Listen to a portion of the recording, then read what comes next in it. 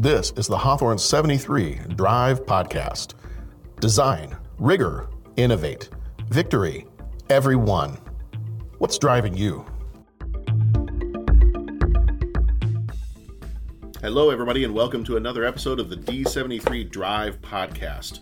I am one of your hosts, John Reed. I am the Director of Instructional Technology here at the Hawthorne District 73 in Vernon Hills, Illinois. And Karen's over here as well. Karen? Hi, good morning, everyone. First of all, thanks to the PTO. They brought the district office some Starbucks today. Teacher Appreciation Week. Teacher Appreciation. Way to go, teachers. We appreciate you. I've had way too much coffee already. And I'm seeing that the sun is breaking up. So yay. Double whammy here. So Karen, just a quick tip for you podcast listeners. Karen has had a lot of coffee. So if you typically listen to your podcasts at like 1.5 or 1.25, you might want to slow it down this time. Otherwise, it's going to sound like Alvin and the Chipmunks. Hey. Yeah. We have got a great topic for you today. We, Karen and I have been talking about this, and we just, as we were brainstorming more ideas, we're like, This is so good. This is such a good topic.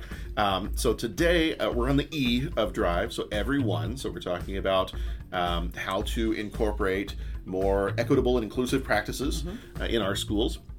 And so today's topic, we want to talk a little bit about social capital for children and students.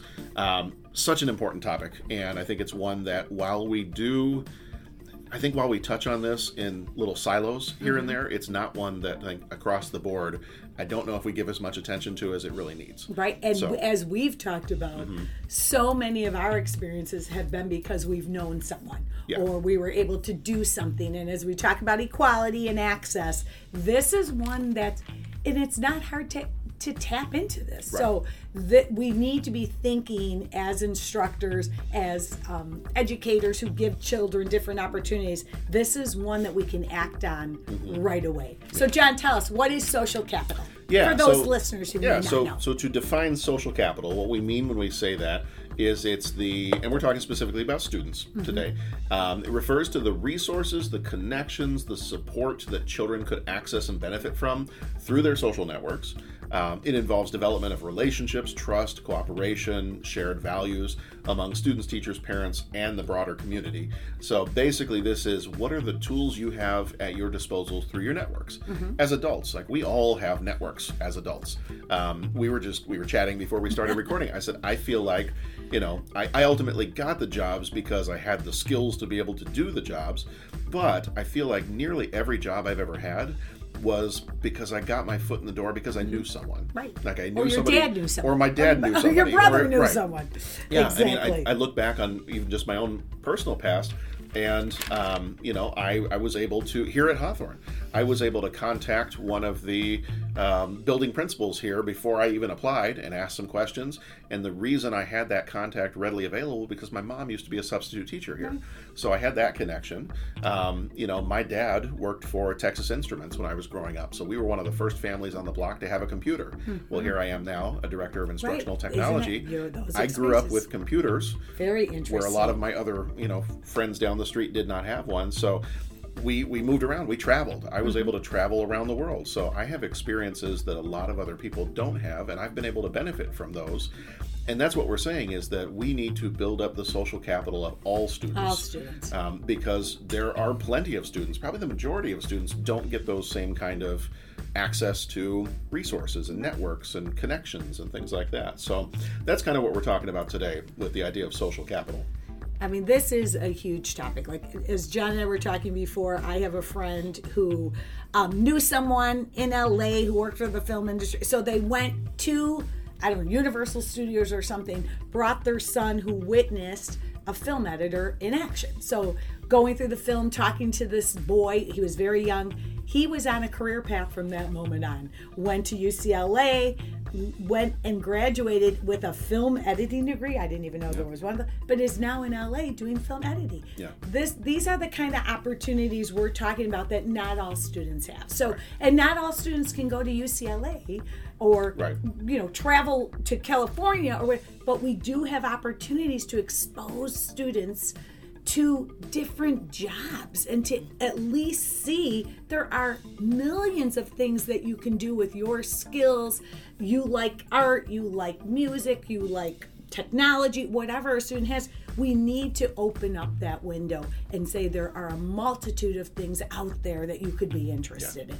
And technology can do that, right? Like we talk about virtual visits and things like that, where let's talk about like ways that we are doing this now, like building up social capital for students right now. So the first one I think about is like our Science Olympiad, right? Like we have people come in from the outside, usually Abbott work, like people who have some scientific background or engineering. They work with our students. They talk about their jobs, and we're starting to build social capital. Yeah. What other ways have we like done? I'm trying to think of other ways that we're already doing these kinds of things, like authors. When we do like author visits and we have virtual field trips or actual field trips, things like that. When students get to go see something in action and they get to talk to an expert, they get to. I remember, back when I was in the classroom, like we would go to the Navy Pier Chicago Shakespeare Theater, and there were a few of those times where it was a specific school trip, so they were ready for schools to come after the play was over. The actors would actually come out and do a Q&A with the students that were there. And so I think examples like that, if we take kids to, I'm just thinking of the different companies and things we have in our backyard. We have CDW, we have Abbott, we have all kinds of different opportunities. Huge ones. Right. We have the Chicago Bears. We have everything in our backyard. I think going down Route 60, just all those different companies that are there. Rust-Oleum. Rust-Oleum is just down the street. So we have all these different examples of area businesses that I would imagine, and I know from talking to my sister works at one of them, that they have all kinds of mandates to make these community relationships, to work with schools, to encourage all these types of things. And so I think that is an untapped potential that we have in our community. I think Vernon Hills in particular, this area, we have so much of that in this area. There are so many little startup businesses, and you go back into those corporate parks, kind of back behind like where Target is and all of that. There's so much back there, and there's so much that we're just not using. Right, and I feel like we are scratching the surface. Like even when I think back to those days where we had Career Day, which was fantastic. We had people coming in, but like I love how the book that we are talking about, Who You Know, Unlocking Innovations That Expand Student Networks, is also about mentoring and about building relationships. So it's not a one and done. It's like I spark some interest in engineering. Who can mentor me? Who can help me set my course to try some different things? Because that's what we're talking about here. We're talking about building relationships, social capital. So, and they talk about in there like some technology tools. Me as the tech guy, I always got to bring it up. They talk about some technology tools that can help with that, and this book was written before remote learning and everything else. But there are some things about what we did during remote learning that work well. Things like blended learning, being able to have virtual classes or virtual mentorships with people. I mean, you can't always go to where the people are, but we have the technology to bring the people to us. So that's one of the things they talk about is using virtual field trips, using virtual mentorships to bring it into the school. They even talk about, I know we've got the electives coming up for the new schedule next year. They even talk about going so far as having online electives where the students are being taught by an industry expert. Awesome. For those. Can you imagine like a chef online? And I know they were doing a lot of that even at CLC where they had a lot of online classes. But that mentorship, that coaching, that the relationship part is the huge part. What I also like from in the book, they talk about like community projects. And as we always talk about, rigor, relevance, application, transfer. So we just had our 6th grade. It was on the news yesterday. I don't know if you saw it. It was on CBS. It was on CBS. Oh, nice. Yeah, about how the 6th grade students wrote to the police department about, they used to be writing about just having a canine, and then they switched, I didn't know this, they switched their goal to have more of an emotional support dog. And then the police department has a dog. And I think it's Billy. I think the dog's name is Billy. But but talking about that community outreach, the police department was here yesterday. Yeah. They talked to students. They had some time to do that. So, but a community project where we meet multiple people who work in our community, we're working together, we're collaborating. Yeah. I love that idea of community projects. And we're just, the proximity of our schools to, we are very close. We're close to the police department. Right. We're close to the village. We're close to the library. Libraries, and I'm not just saying this because I'm married to a librarian, but libraries are way different than they used to be. It's not just go in and check out a book. Libraries have done a really good job of making these connections. Right. We walk into any public library now, and they are constantly doing craft events, or they're doing learn how to make your own movie, or learn how to do this, and you can check tools out from the library, all kinds of opportunities. And our schools are within walking distance of something like that. The different resources that we have available to us. But the important part of this too is, how do we build that up for our students? We as teachers, we as educators, we can make all those different connections, but also how are we getting our students ready to make those connections themselves? Yes. Because eventually they're going to leave my class. Right. And Mr. Reed is no longer, Mr. Reed has them for 1 year. Right. And I can help them for 1 year, but then beyond that, I need to teach them how to do some of these networking things themselves. So even building in things like their communication skills, their emotional intelligence. They're writing a letter, requesting to meet them, an email. How do you write a formal email introducing yourself? Can I talk to you about A, B, and C? Yeah. Even something as simple as something we all do is group work. Encouraging group work and helping use that group work intentionally to kind of develop those skills. Because one of the other things in this book that I read, they talk about the difference between what they call strong ties and weak ties. And basically, if you're not sure what those are, the strong ties those would be like your best friends. Those would be like your spouse, your best friends, your parents, the people that are always there. You can count on. You've got a deep relationship with them.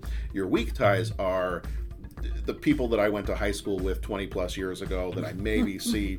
My Facebook friends that I've maybe seen 3 or 4 times since then. And what the book talks about is, while it's really important to have those strong ties, it's equally important to continue to have those weak ties. Sure. People that maybe you don't talk to all the time, but hey, we sat in and we did a group project together at the beginning of our 8th grade year, and now I'm looking to go get a job somewhere in high school. You do this. Oh, and I see they're working over at Subway, so maybe I can ask and see if they can help me get an application, and weak ties like that. Where and awesome. They did some studies that it showed, while you find your most fulfilling relationships with your strong ties, I want to say it was over half the people that when they studied people that had their current jobs, over half of those people said that they helped get their current job through a weak tie. Oh, for sure. Yeah. I remember, speaking of weak ties, but I remember it had to be 20 years ago, Kids Castle was being built in Vernon Hills. I don't know. It was like a park that was way beyond, it was so innovative. Yeah. And the entire community got together and volunteered, and they would have meetings with engineers. It was the coolest. Here's what we're doing, here's why we're doing it. I remember my kids were probably 4 and 5 years old. Everybody was hammering and putting things together.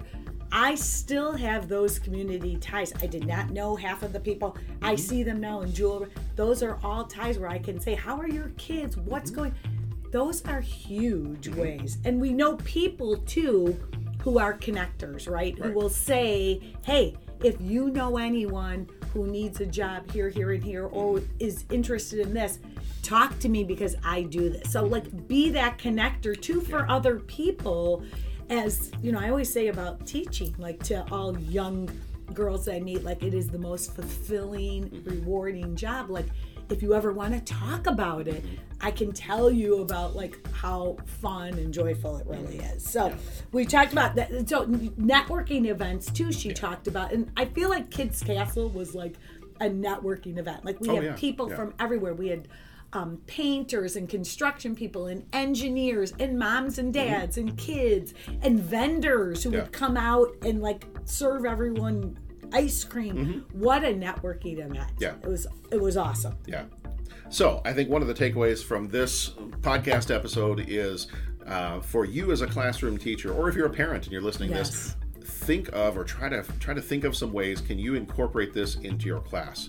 Or as a parent, how can you get your kids involved or at least exposed to places where they can, not just experience a place or a thing, but talk to the people that are doing it. Network. Have those relationships, and if they're interested, continue to build those relationships, continue to keep in touch with those people. And I think just using any of these skills that we've talked about, these strategies, as a classroom teacher, as a parent, that's only going to serve your kids well, because that is, it is the basic mandate of a school to teach I'm trying to remember what George W. Bush said back in No Child Left Behind. It was teach the basics and teach it well. Yes. And so we teach the basics, but this is more than just the basics, and I would argue it's needed just as much. I think this is quality of life, right? Is all of these relationships. I think about even our networks, like technology, the ones that we build with Apple people and other schools. This is where we're learning, expanding.